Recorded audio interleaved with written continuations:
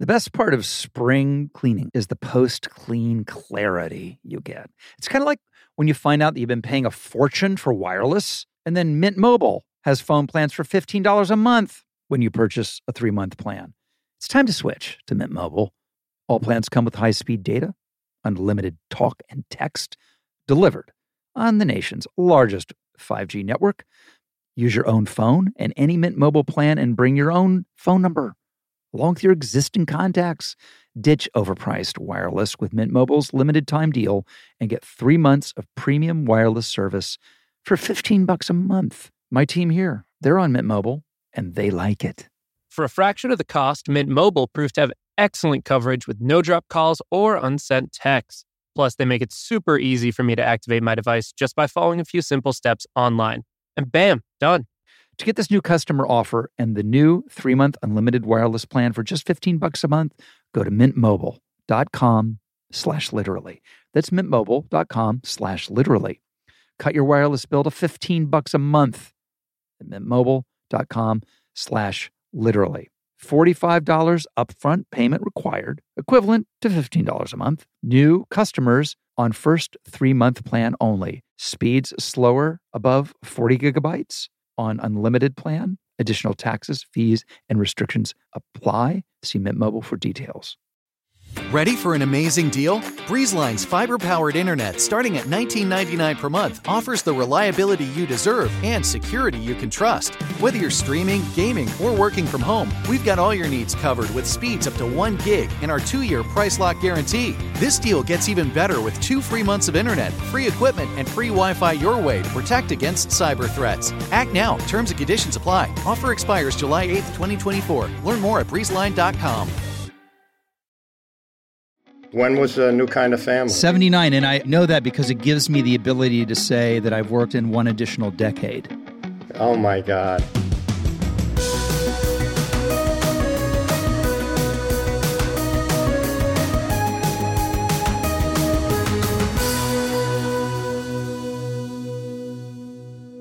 Okay, folks, it's Literally with me, Rob Lowe. If you're listening to this, I assume you enjoy television.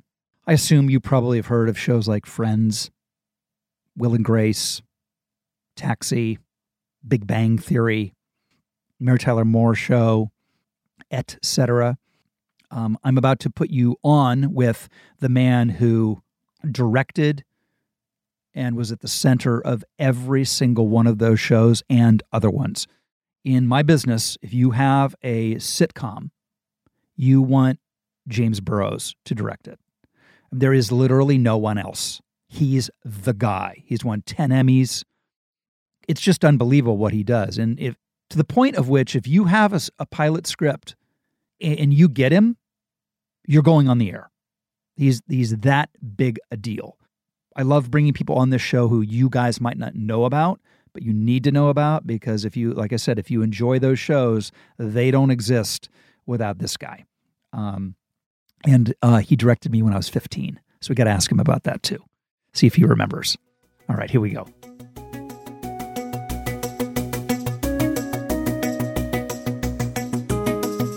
So New Kind of Family was my first big job. And the only reason I got it was I'd been shipped off to Ohio to be with my father. As the divorce things go, you be with your dad in the summers. And I liked it. It was fine. I loved being with my dad and everything. But I'd just fallen in love for the first time. Puppy love. Really? With me? Not yet. That of course happens as all actors fall in love with you.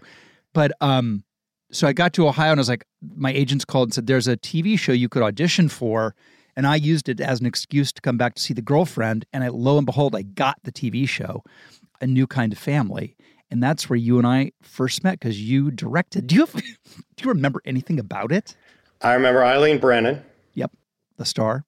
She was so great. I remember Jane Eisner and Larry Gordon. Marjorie Gordon. Right.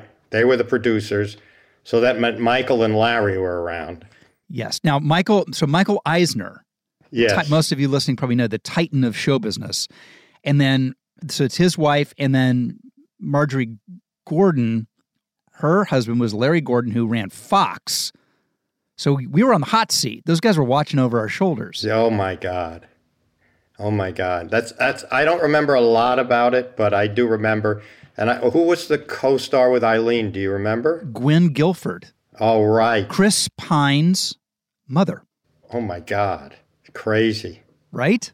Well, the great thing. So you come in and you direct the first episode, and you start your magic streak of getting every show you ever touch on the air, and the show promptly craters. It literally is the lowest rated show on TV.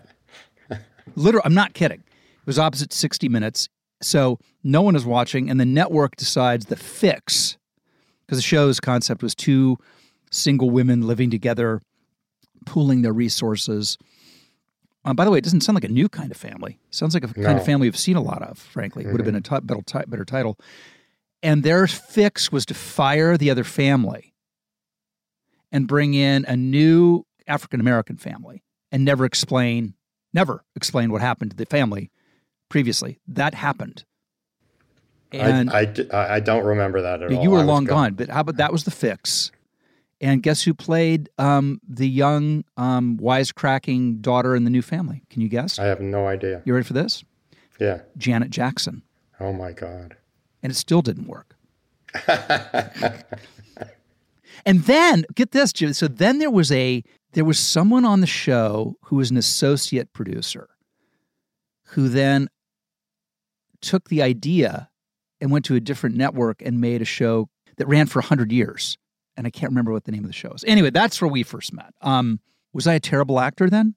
Do you remember? You weren't fired, so obviously not. Would you fire? How many people have you fired off of pilots? Well, I don't like to say fire. I like to say they weren't right for the role. That's right. Which is right. The two infamous ones who I don't know what happened to them after I got rid of them was on the pilot of Frasier, Lisa Kudrow played his producer in the booth. Unfortunately, the final scene before he goes to confront his dad, she has to be really strong and tough with him. And that was not Lisa's colors. So we let her go, and I'm not sure what happened to her. Yeah, well, I'm going to check IMDb. Would you? And the other famous one was on the pilot of News Radio. After the pilot, or I think maybe during the pilot, we fired some actor named Ray Romano. Oh, that guy. Yeah. What a hack. So we let him go because he wasn't right. And again, I'm sure they're pissed at me, but that didn't last very long. But considering the amount of pilots and shows you've done, the fact that it's only 2 is kind of a miracle. Yeah, well, there have been others, but not with there's no feel-good story on the other end. Coming off of a show with maybe one of the least evocative, interesting titles in the world, A New Kind of Family, I'm obsessed with titles. And as I was looking at your credits, I look and I go, oh, that great title, network title, great title. And I've always been obsessed with Everybody Loves Raymond, because that title is really something. Because you can just read the review. Everybody doesn't love Raymond. Like, you know what I'm saying? And right. I asked Phil Rosenthal how they came up with that title. And he said it was really simple, that Ray, growing up, was the favorite son. And his brother used to say, everybody loves Raymond. And that's how I just love, titles are important, don't you think? Or no? No, I mean, it may get you to the dance. Right. People may tune in, but you got to deliver the goods once they tune in. Well, you have a quote that I love, which is great. And I try to explain this to my wife, who's always pitching me ideas for a show. Ideas are not important. It's the writing. It's the execution of the idea. Yeah, well, that's how I've been successful. I don't look for high concept ideas at all. The only one I ever did well, I guess Will and Grace is a high concept show in a strange kind of way. Yeah. But the only outrageous one I ever did, I did Third Rock from the Sun. Yep. And I did that because I wanted to work with John Lithgow. I would have never. Bonnie and Terry wrote a really funny script, but it just was, it's not the kind of show I do. But But for me, it's, what's a show, if I came to pitch you a show about taxi drivers, wow, that's not a very high upscale idea, but it was the execution. A bar, execution. A coffee house with 6 people sitting around, execution. It's that's to me that's what I look for. I look for the execution of the idea, not the idea. Well, all of those shows that you mentioned are just the Mount Rushmore of comedies. I wish those kind of comedies were on today. I don't know why they're not. I think that the 3-camera multi-camera, they call them live audience shows today, are in a tough period where is it that the smart comedy writers of which there's a very limited number don't want to work in that genre? That's sort of what I'm thinking, is they feel like they want to make movies, they want to make single camera, which they perceive as more prestigious. What is the deal? Because in that era that you just described, that you were a part of, all of those shows were not only funny and well received, but there was no notion that they were less than. Those were prestigious shows. They were, in the 70s and the 80s, it was all sitcom driven. When I started out, it was a three network world. Mm-hmm. There was ABC, CBS, and NBC, and there was 30 great comedy writers. Now we're in a 500 network world, and there are still 30 great comedy writers. So people they don't talk about shows anymore. When a show's a hit now, it would have been canceled with that number when there were 3 networks. So it's more diverse. You don't need as much of an audience. The people are doing stuff who are not qualified to do stuff, and it gets on the air. And so, I've attended the funeral for the sitcom 3 or 4 times.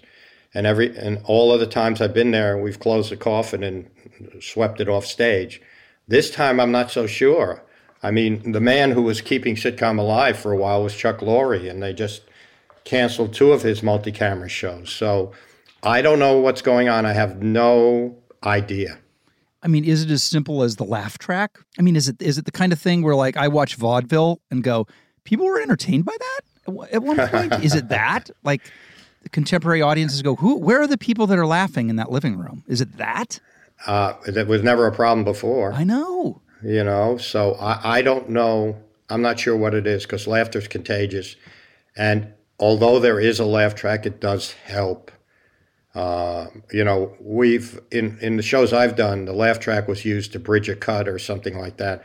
On Cheers, there was never a laugh track. It was just, that was, if the audience didn't laugh at the joke, you went back and you wrote another joke so that the studio audience would respond to it, and then you put that out on the air. So I think with the lack of, lately there's been no studio audiences, so they have to put a laugh track in. Right. That's a good point. Did of all of the iconic shows that you, and this is not to date you, I was going to say grandfathered. You didn't grandfather them. You fathered them. Let's go with fathered. Shepherd. I know which one I think is the most, what's the word? Not only iconic, but informed the rest of the business for so many years. Has to be Cheers, for me. Yeah, for me too, because the Charles brothers, Glenn and Les, who were my co-producers on the show, they were gracious enough to give me a created by credit, and it will always be, because I was in the room when that show was birthed, the 3 of us talking about what kind of show we wanted to do and everything like that. They went off and wrote this unbelievable script. It's just my favorite, and it will always be. So the original script, the pilot script, showed up great. Oh my God! We discussed doing the show, and we talked about the characters. They went off, and about a month later, I received the script, and I read it, and I said, "You guys have brought radio back to television." Wow! Because it was so literate, so smart, so upscale, and we ran with it right from that point. But see, that's the thing, is the shows that we love, Mary Tyler Moore, Cheers, Frasier, there are a few other ones, there were highly literate. And there were jokes in them, for sure, set up punchline jokes, but they didn't live and die on that. I mean, there's a whole other genre of sitcom that is nothing but set up joke punch. And I'm not a fan of that. But the ones that were character driven, story driven, that were funny coming from that area, which those were, I just don't understand why we can't have. I would give my flippin' eye teeth to be on a show like that. Like, if I could go back in time and be on Frasier, I'd be the happiest clam that ever clammed anywhere. Because it's just words and verbiage and being literate and attitude. It's so fun. I mean, Frasier might be my favorite of yours. Might be. In the beginnings of Cheers, we did Kierkegaard jokes. We did Schopenhauer jokes. Yep. And the network would call us and say, nobody knows who those people are. And we'd say, we don't care, because it's the intent of Diane Chambers saying those names, which is what is important to us. Right. And then when Frasier entered the scene, the character on Cheers in the third year, it became more and more of that verbiage. And then when Lilith came, it became more and more. And the audience roared at it. They didn't understand. You know, it was Noel Coward. The two of them, we did a show on Cheers called Dinner at 8, where they invite Sam and Diane over, Lilith and Frasier, for dinner, and it's total Noel Coward. It's high-end comedy. And the great thing about it was you had Teddy there, who, you know, was Sam Malone. Yeah. And while they were talking and arguing, all he did was sit at the table and eat and react. And so it let the audience, if Sam doesn't understand it, it's okay that we don't understand it. That's right. Yeah. Well, I didn't realize this, that not only did Sam not understand that conversation, but apparently Ted Danson had never heard of baseball, basically. He's heard of it, but he never, I don't think Teddy ever went to a game. Sam Malone was originally a character called Sam Harrison, who was a wide receiver for the Patriots. And when we cast Teddy, he didn't look like a football player. He looked like a baseball pitcher, so we based it on Bill Lee, the famous reliever. Yes, Spaceman Bill Lee. The Spaceman. And so, you know, Teddy was a farceur from Carnegie Mellon. Mm-hmm. He was not a sports guy. I took him to his first baseball game. And then one of the finalists for the character of Sam Malone was Fred Dreyer, who later became Hunter. But Fred was a defensive end for the LA Rams. Of course. So I said to Teddy, we hired Fred to do a couple of shows to play Sam's buddy, Dave, who had did sports at 11 o'clock for a television station. It was called Ion Sports. So I said to Teddy, watch this guy. This is who Sam Malone is. He's a peacock, and that's what Sam Malone is.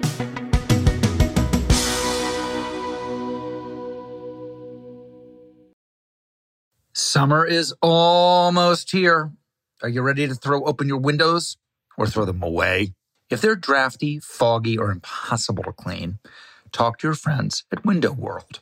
Window World specializes in home transformation with beautiful, energy-efficient windows, entry doors, and siding, featuring Energy Star certification and the Good Housekeeping seal.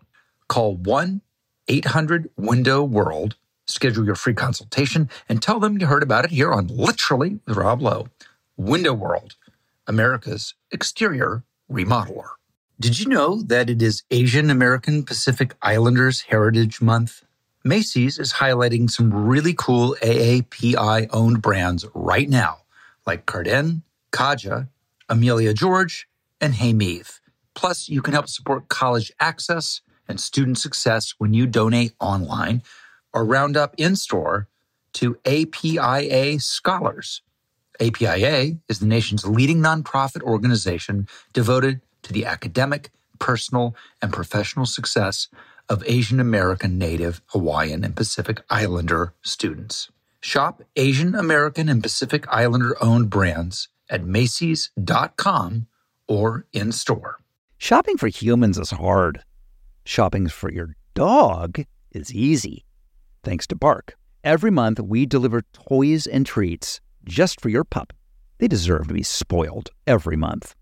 At Bark, we send your dog a whole collection of toys and treats made just for them every single month. Whether it's our fun plush toys or our ultra tough toys from Super Chewer, we give your dog exactly what they want. And for a limited time, we will double your first box for free.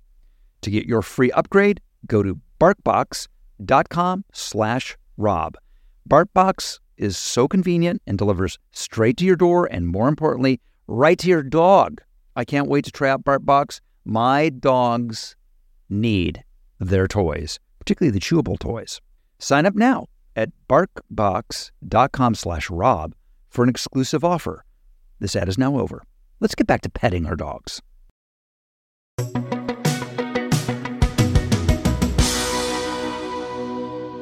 When you did Taxi, Danny DeVito and Christopher Lloyd had done Cuckoo's Nest? Yeah. No, they were in the play in the early 70s in Cuckoo's Nest off-Broadway.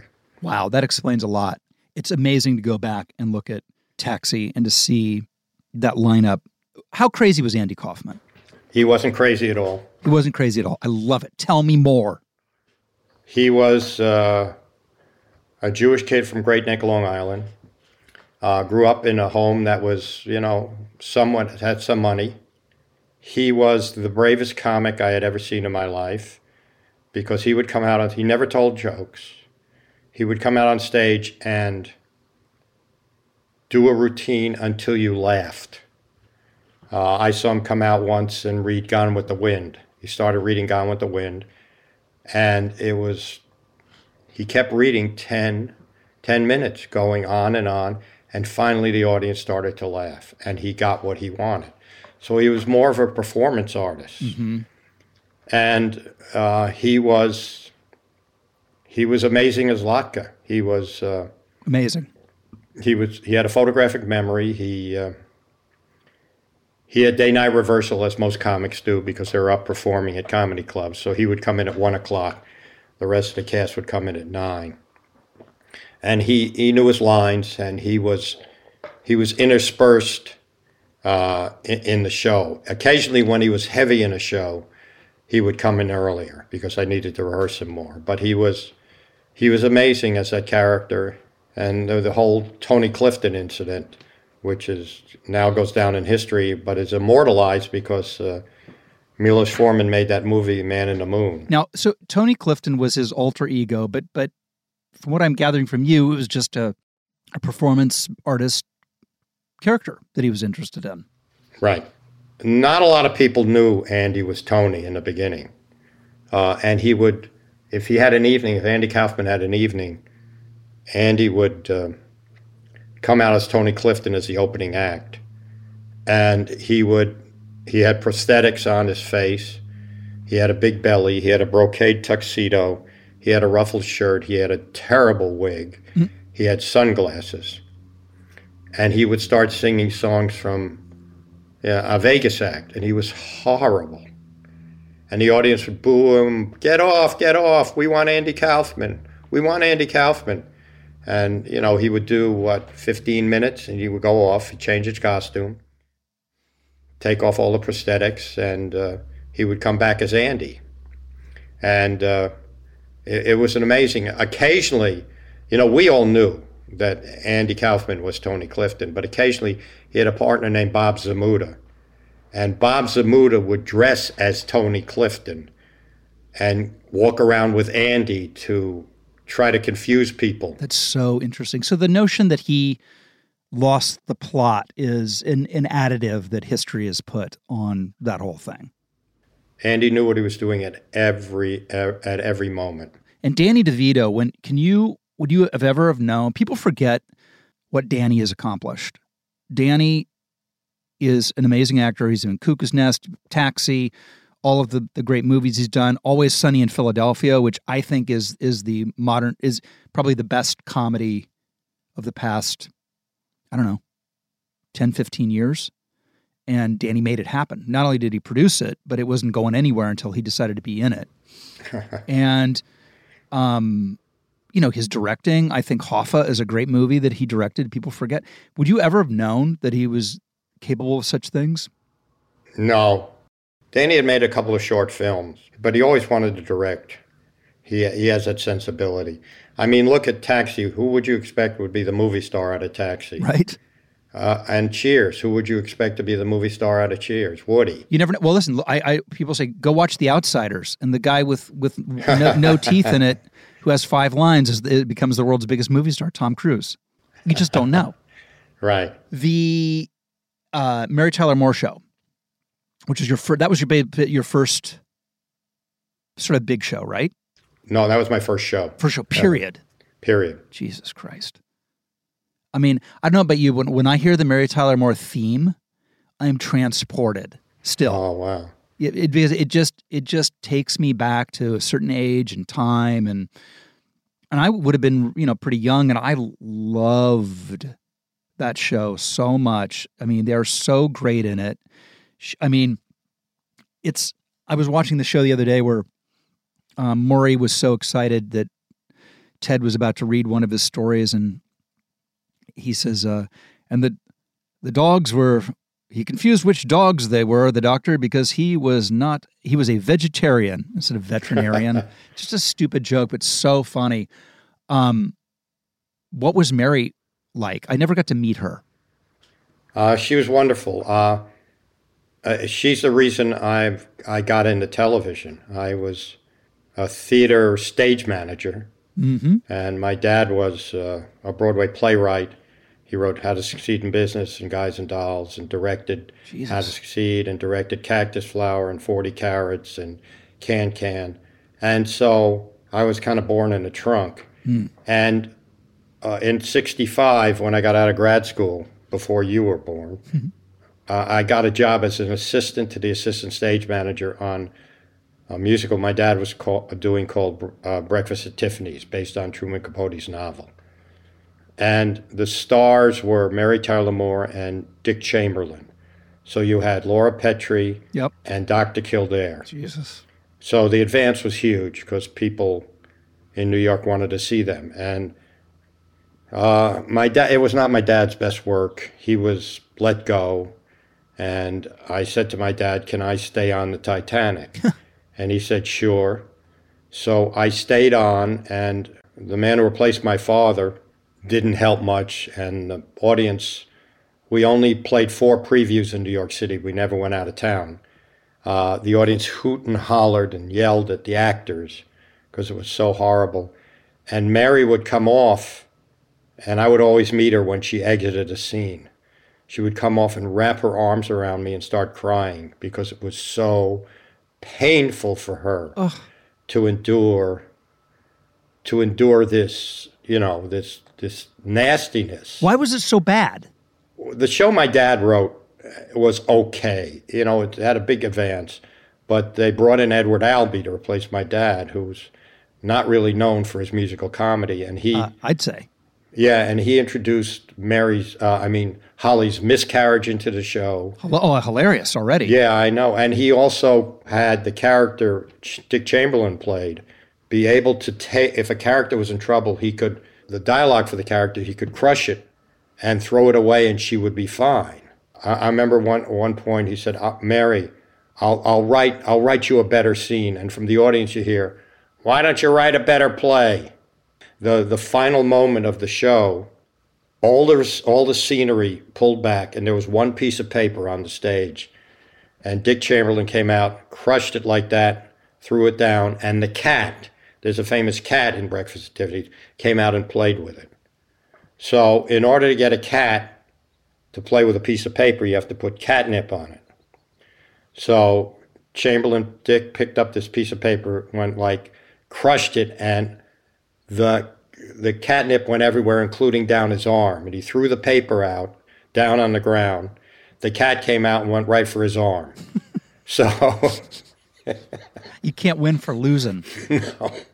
So that's how I knew her. And then I had run a theater in San Diego, and I had done a lot of summer stock, and I had tuned in one night and saw the Mary Tyler Moore Show on. I say, They're doing 25 minutes in a week, and I'm doing 2-hour play in a week. I think I can do that. So I wrote her a letter, and Grant Tinker responded to me, who was then married to her, the late Grant Tinker, and said, "We're very interested in theatrical directors. Would you come out and do one show?" Wow. Yeah. Tell me about the legendary Friends. I've heard Legend is, again, going back to titles, some of the horrible titles that were originally attached to that. Literally, one was 6 and 1. 6 of one. 6 of one. Oh, even worse. That's a bad one. Half a dozen of another. Really bad. And that was a title. And then was Friends Like Ours, and then they cut it to Friends finally. Is that correct? Friends Like Us. Friends Like Us. I think so, yeah. I was in and out of that. I saw Courtney Reed. She wanted to be Rachel. And they had already cast Lisa. And they wrote Ross for Schwimmer.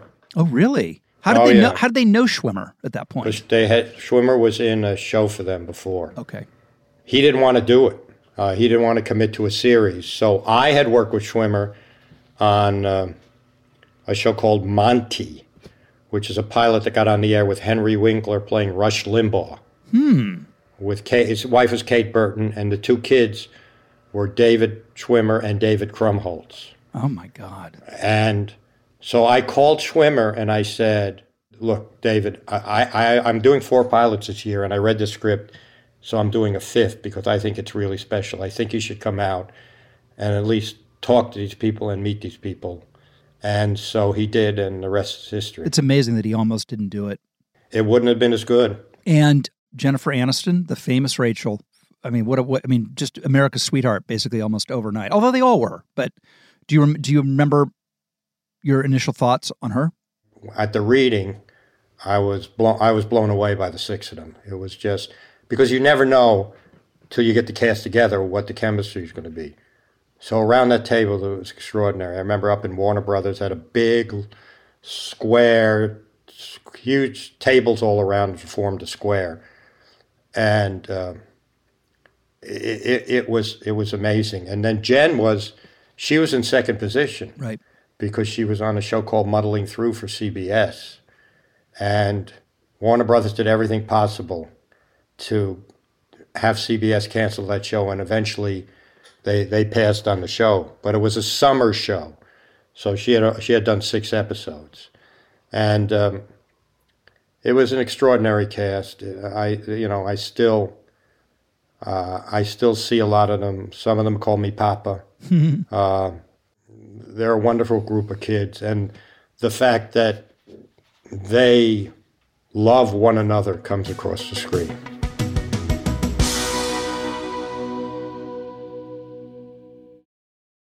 You know the only thing I ever let interrupt my podcast? My dog. Take a minute now, please. Pet your dog while you learn about Bark, the company dedicated to making dogs happy. Every month, BarkBox designs and delivers a whole new collection of toys and treats just for your best bud. Every toy is tailored to your pup's size and play style. From squeaky plush toys from BarkBox to ultra tough durable ones from Super Chewer. Every treat is made with yummy, healthy, all-natural ingredients like pumpkin and sweet potato. Each box is inspired by a new theme and comes with fun surprises for you and your dog. For a limited time, they'll double your first box of goodies for free. I love making my dogs happy. Love it. It's my favorite thing in the world. And my dogs are obsessed with their chewable toys. BarkBox offers treats that keep my dogs healthy and amazing new toys that keep my dogs entertained. To get your free upgrade, go to barkbox.com/Rob. So I came home to a little gift in my bathroom the other day from our friends at Harry's. To get what you want, you have to challenge the status quo and blaze your own trail. You know who challenged the status quo? Harry's. They saw customers getting ripped off by questionable products in the shaving industry and decided they had something better to offer. So instead of charging the same old ridiculous prices, Harry's found a way to make their beautifully designed razors, and they are beautiful, for a fraction of the price of the other big brands. Exceptional products, honest prices. That's Harry's. They have the highest customer satisfaction in shaving history and a no-risk trial. Don't like your shave? No worries. It's on them. Convenient subscription options that you can cancel at any time. And Harry's also has other self-care products that meet the same quality standards as their razors. Richly lathering, skin-softening body wash and scents like redwood, wildland, and stone, and an extra high-quality, amazing-smelling deodorant for just $5. I love their stuff. I'm so impressed by Harry's products. All of it. It's all good. Don't settle for the status quo. Blaze your own trail with Harry's. Get started with a $13 trial set for just $3 at harrys.com/Rob. That's harrys.com/Rob for a $3 trial set. I love fast cars, but there aren't a ton of high-performance EVs. They're certainly out there. But when I get a chance to get behind the wheel of one, I love it. And I was blown away by the Kia EV6 GT. When you get behind the wheel of the Kia, it is literally like being in a state-of-the-art rocket ship, but also comfortable. The thing goes from 0 to 60 in 3.4 seconds. It is the premium driving experience. And of course, it's an EV. So the climate thanks you. SiriusXM provides access to over 165 channels in the vehicle. Music, sports, news, comedy, yacht rock. Let's go. Little Steely Dan going in your Kia. Come on now. So check it out today. It is the all-electric Kia EV6 GT. I had a blast checking it out. Believe me, you should do it yourself via kia.com/EV6. To learn more, that is kia.com/EV6. Kia, movement that inspires.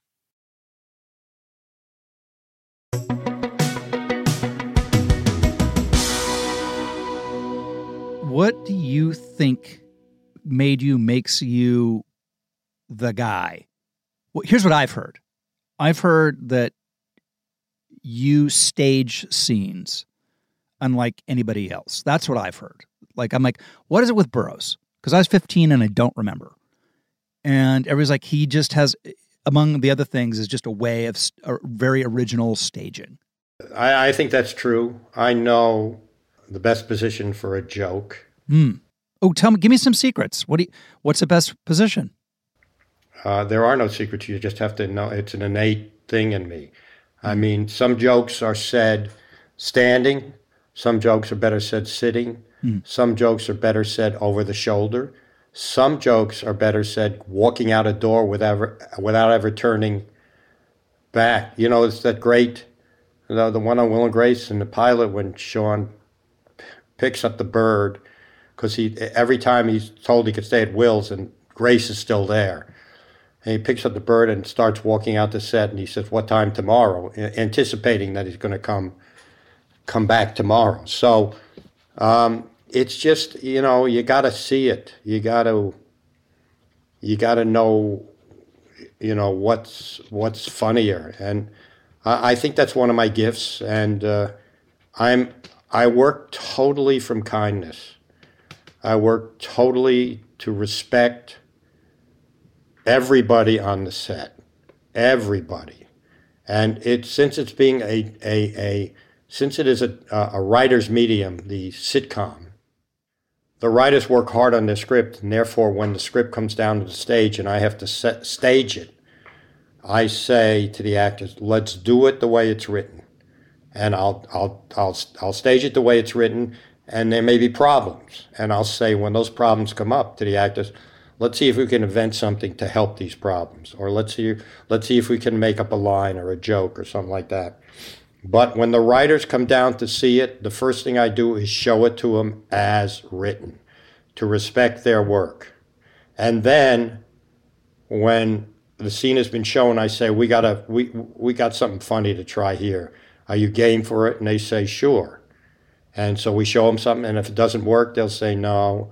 But it may spurn a couple of ideas, may spur a couple of ideas in their head on how to improve the show. So what it does is it enables the actors to feel creatively responsible and just not parroting the writer's words. For sure. It lets the writers respect the actors and understand and acknowledge that the actors have, funny things to do and funny things to say. And if you cast the right actors, you can only make your show better. It's amazing. That's a great lesson to come from a place of kindness all the time, because, as you know, the hours are brutal. Well, not on sitcoms so much, but still, the hours are brutal. There's a lot of pressure, and it's so easy. At least for me, I can get super impatient sometimes. You just get ground down, But oh yeah. That what you do with your one camera stuff. Oh, I don't know how you do it. I admire you. 911 Lone Star. We'll do like a avalanche sequence and this, that, and you're just like, oh my God, it's like brutal. But it's a totally different thing. So, but yeah, right. It's super hard. I remember on the West Wing, we were 3 stages over at Warner Brothers from the Friends set, and it was at the end when they were making $1 gazillion, and it looked like a Beverly Hills auto show. You'd see the Lamborghini pull in, and the Mercedes pull in, and the Porsche pull in. Of course, they were pulling in at 1:00 in the afternoon. I'd been there since 6 a.m. Then they'd be pulling out at 6 p.m., and I'd be there till midnight. It was just, we used to just laugh and go, those little bastards, they really have it good. It was super fun. It was, then that's the other thing, is that lifestyle is a great lifestyle. You get to see your family. You have free time. What was the Will and Grace? Who did you see first for that, and who? Because that's a great show. I mean, that's an all-time classic. It's the funniest show I've ever done. Laugh. Wow. Well, that's the funniest. Laugh per page. Oh my God. And jokes on that show you couldn't do on any other show. I mean, we could get away with so many things because it was that show was a little heightened reality. And it was 4 really innocent people saying dastardly things, but because they were innocent, because you understood their plight, we got away with it. And that show was the king of euphemisms for body parts. And it was just wonderful in the writer's room to hear them come up with different phrases for bodily parts. And when I got on that show, they had Eric, and he read with another girl, and I said to the guys, you got your Will, but I don't think you have Will and Grace, because there wasn't the magic between them. And I was there for Sean. I was, in fact, at my house, we auditioned Deborah. We had 3 people finalists for Grace. And when Deborah came in and read with Eric, if we had a contract, we would have put it in front of her. Why is that? And it does. You're right. It happens. Somebody comes in, and you're like, "Duh." What is it? Are they that much better than somebody else? Is it a chemical thing? I've never been able to figure out what has happened when an actor comes in and just is the thing. I don't know what to attribute it to. It's lightning in a bottle. That's it. I mean, the example I can use about how much luck is involved with having the right actor for the right role at the right time is that the Friends pilot that I did in '94, it was the last pilot done that year, and those 6 people were available. That's unbelievable. So that's all I'm saying. So, with Cheers, I had seen Teddy. He came in to read for a show I did called Best of the West. We didn't cast him, but I remembered him. And then Shelley Long had been turning down pilots forever. So finally she read something she liked. So it's just, then if she reads it, you got to put her with Ted. So, that's what, when Deborah read with Eric, we knew there was magic there. That they're like finishing they're finishing their own sentences, each other's sentences. So that's something, it literally is lightning in a bottle. When it's like Megan Mullally, I had worked with on a movie I did called About Last Night, and she crushed it as Demi Moore's best friend. Absolutely destroyed. And then it's like not a lot really happened for her. And then she gets Will and Grace. And now, she's had a career that continues, a great one to this day. But it's, you can be as good as you're going to be, but you have to find the right vehicle. And that part came along for her, and she just, I mean, with that voice that she was doing, it's unbelievable what Megan's doing in that show. If you watch the first 5 episodes, she hasn't got there yet. So the voice keeps getting higher and higher, and finally she locked in. She read for Grace. Mm. And we had a real hard time finding Karen, and the boys remembered her and brought her back in, and she killed. She could have been Grace. What is the one show that you, to this day, can't believe didn't happen? You would have bet the house on it. The one that I thought should have gone was a show called The Class, which is a show written by David Crane, who, with Marta Kaufman, created Friends, and his partner, Jeffrey Clarick. It was this wonderful show about a high school reunion. Jason Ritter's in it, and he calls his friends from his class, his third grade class, because he's getting married, and he wants to get him back for a reunion and to meet his fiancée. And of course, he never gets married. But it was this eclectic bunch of people that were so funny. You had Lizzie Kaplan. Wow. You had Jesse Tyler Ferguson. Mm-hmm. Had Heather Goldenhirsch. We had John Bernthal. Mm-hmm. We had David Keith, Andrea Anders. And the boys wrote, David and Jeffrey wrote this wonderful script. It got on the air, but it was just mishandled, I think, by the network. It was, again, most of the shows I do are shows that you're not going to watch on the first airing because there's nobody in it you know. And in television, it takes time for the word of mouth to get out. So they loved the pilot, so they put it at 8 o'clock before How I Met Your Mother. And it did well the first week because they promoted the crap out of it. But I knew that they would be promoting it and people would watch it that would never watch it. So the second week, those people tuned out, so they started to see a drop. And it broke my heart because I think it's one of the things that drove David and Jeffrey out of network television. And they did episodes about working in network television because of that experience. And the other one, I believe it or not, I did a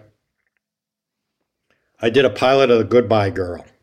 This is a long time ago with Karen Valentine and Michael Lembeck. And it was a wonderful show, but never got picked up because it was network studio, 13 episodes or 6 episodes, and they never agreed on it. It was written by my friend Alan Katz, and that's the other show that I wish I'd gone. People don't realize the subterfuge politics that goes into why a show works, doesn't work. It can be as simple as the pairing, what shows in front of another show. I did a show called The Grinder. That's one of my favorite things I've ever done. Super proud of it. I put it up there with any of the funny stuff certainly I've ever done. But it was paired with a John Stamos show called Grandfathered. They could not have been more. I mean, one's a very specific type of comedy, and the other's a different type of comedy, and those audiences would never, ever watch each other's shows. But there we were, paired up. And, the network's their big smart idea was, it's two handsome guys. What could go wrong? And literally, that's the way they think. Yeah, I mean, I always, once I got clout, I always begged the networks that the kind of show I do, to please put it in a spot it doesn't have to prove itself right away. Well, there is no such thing now. Well, if you're at 8:30 instead of 8, you got a little leeway, a little bit, or 9:30 instead of 9. I begged them on Cheers. Not, Cheers when it premiered, it followed Taxi. NBC had bought the last year of Taxi, so and those kind of things. And I did the pilot of Night Court, and I begged them to put it after Cheers. Don't, because it was, nobody knew who Harry Anderson was, and especially on Will and Grace, which was a show that I knew 25% of the country would not watch. And I begged them, put us in a slot where we don't have to prove ourselves right away, and then people may come across it, and people may hear from other people how funny it is, and we can build that way. And they did that with Will and Grace. Yeah, those days are over. There's no building. No. What are your favorite comedies that you were not a part of? And that would include things on today. Is there anything on TV that's making you laugh right now? Yeah, Curb Your Enthusiasm. Oh, it's amazing. Amazing. Amazing. I could never have even thought of the stuff Larry thinks of. I'm incredibly indebted to him for keeping comedy on the air. He's done it over 12 years, I think. He only does, I don't know, 12 or 15 a year or every other year. So that kind of show right now is on, I think it's HBO Max. HBO, yeah. Yeah. And again, I'm not sure how that show would have done in a three network world. It's so specific to so many people. And I don't know, but Seinfeld, Larry did Seinfeld, which was unbelievable. And I wish I could have done All in the Family. Couldn't do it today. No. In fact, we did. Jimmy Kimmel had the idea of recreating the shows live in front of a studio audience. How was that experience? We did All in the Family and the Jeffersons. And on the love the Jeffersons. On the Jeffersons, we did the pilot episode. But I had a great time. It was really scary for me because I had to cut that show live for America. Both episodes, All in the Family and the Jeffersons. So you're up there snapping your fingers in the booth. My fingers don't snap anymore. I have a clicker. Looks like a frog. And I was, you can't make a mistake. It looks ugly if you do. You can't correct it. It goes out. And I was scared, but it turned out great. And I did a subsequent one, Facts of Life and Different Strokes, with adults, with Jen playing Lisa Weckel, and Kevin Hart playing Gary Coleman. Oh my God! Yeah, I saw that. Was amazing. Do you would you like to do more live television? I would. I've never, other than Saturday Night Live, I've never really done it. I would love to do live TV. Love it. One a year is fine for me. Takes you a year for the adrenaline to die down. I have to rehearse it so many times. Because I have to keep doing the show over and over again, cutting the cameras so it becomes almost rote to me, so that I can feel confident when it's going out over the air that I can tell my TD, the guy who pushes the cameras, watch me on this one. Don't cut it right at the end because there's going to be a big laugh. And we may have to bounce back and forth. So wow, I had not thought of that. You don't really, in theory, know where the laughs are going to be, which involves the cutting, as opposed to a drama where you're like watching George Clooney do Failsafe or whatever. you can just kind of do that. Right. So interesting. Well, when you do a live show, I hope I'm your first phone call. Okay, you will be. And vice versa. Well, hey, why don't we redo A New Kind of Family? Next question. Tell me a little bit about the new book. I wrote a book at the behest of my wife. She said, I've heard your stories for 25 years. Can you please let the world hear them? So I found a co-writer, a man named Eddie Friedfeld, who was a big fan of situation comedy and had written books on Sid Caesar and Carl Reiner. Wow. And Mel Brooks. Not Carl, I think Mel. And I started talking to him, telling him stories for about a year and a half. And in making a deal with Ballantine, the book publisher, they wanted it to be instructive along with telling the story of my life. So there are things in it about how I think it's best to do a successful comedy. I mean, they're not fail-safe, but there's talk about cameras and what cameras are involved in what I do, and staging, audiences and stuff like that. So I had a great time, and it's been, I bought a copy. So, well, I'm going to buy one because I collect books from the brilliant people in the industry, particularly when they're instructive. Oh my God. So if you buy a copy and send it to me, I'll autograph it, David Mamet, okay? Please. Yeah.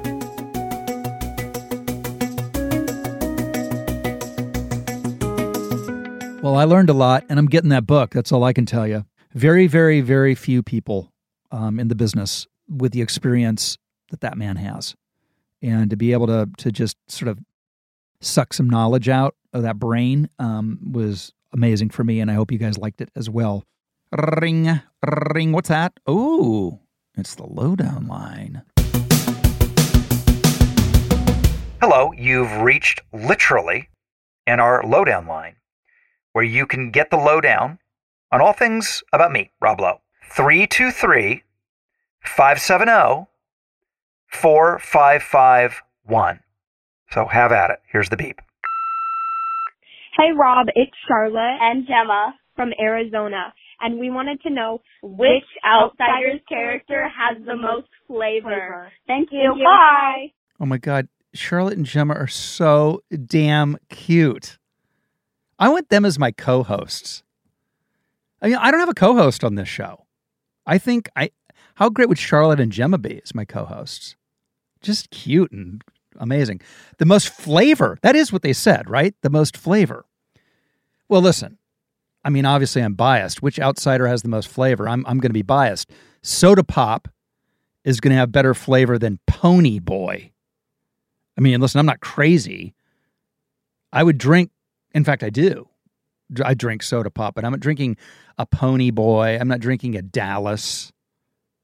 Oh, uh-oh. Oh, but she wasn't an outsider. Cherry Valance would be very flavorful. But she's a Zosh, so she doesn't count. So I'm going with Soda Pop, most flavorful outsider. Thanks, you guys. Great question. We will be back, as always, next week with even more fun on Literally. Thank you. You've been listening to Literally with Rob Lowe, produced by me, Rob Schulte, with help from associate producer Sarah Bagar. Our coordinating producer is Lisa Berm. Our research is done by Alyssa Grawl. The podcast is executive produced by Rob Lowe for Low Profile, Adam Sachs, Jeff Ross, and Joanna Solitaroff at Team Coco, and Colin Anderson at Stitcher.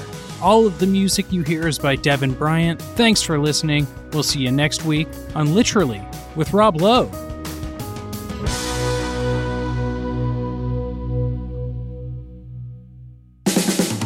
This has been a Team Coco production in association with Stitcher.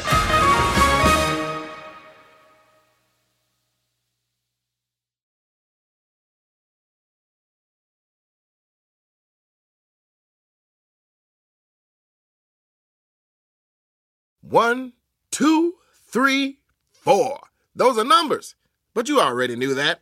If you want to know what number you're going to pay each month for your car, use Kelley Blue Book My Wallet on Auto Trader. They're really good at numbers. Auto Trader.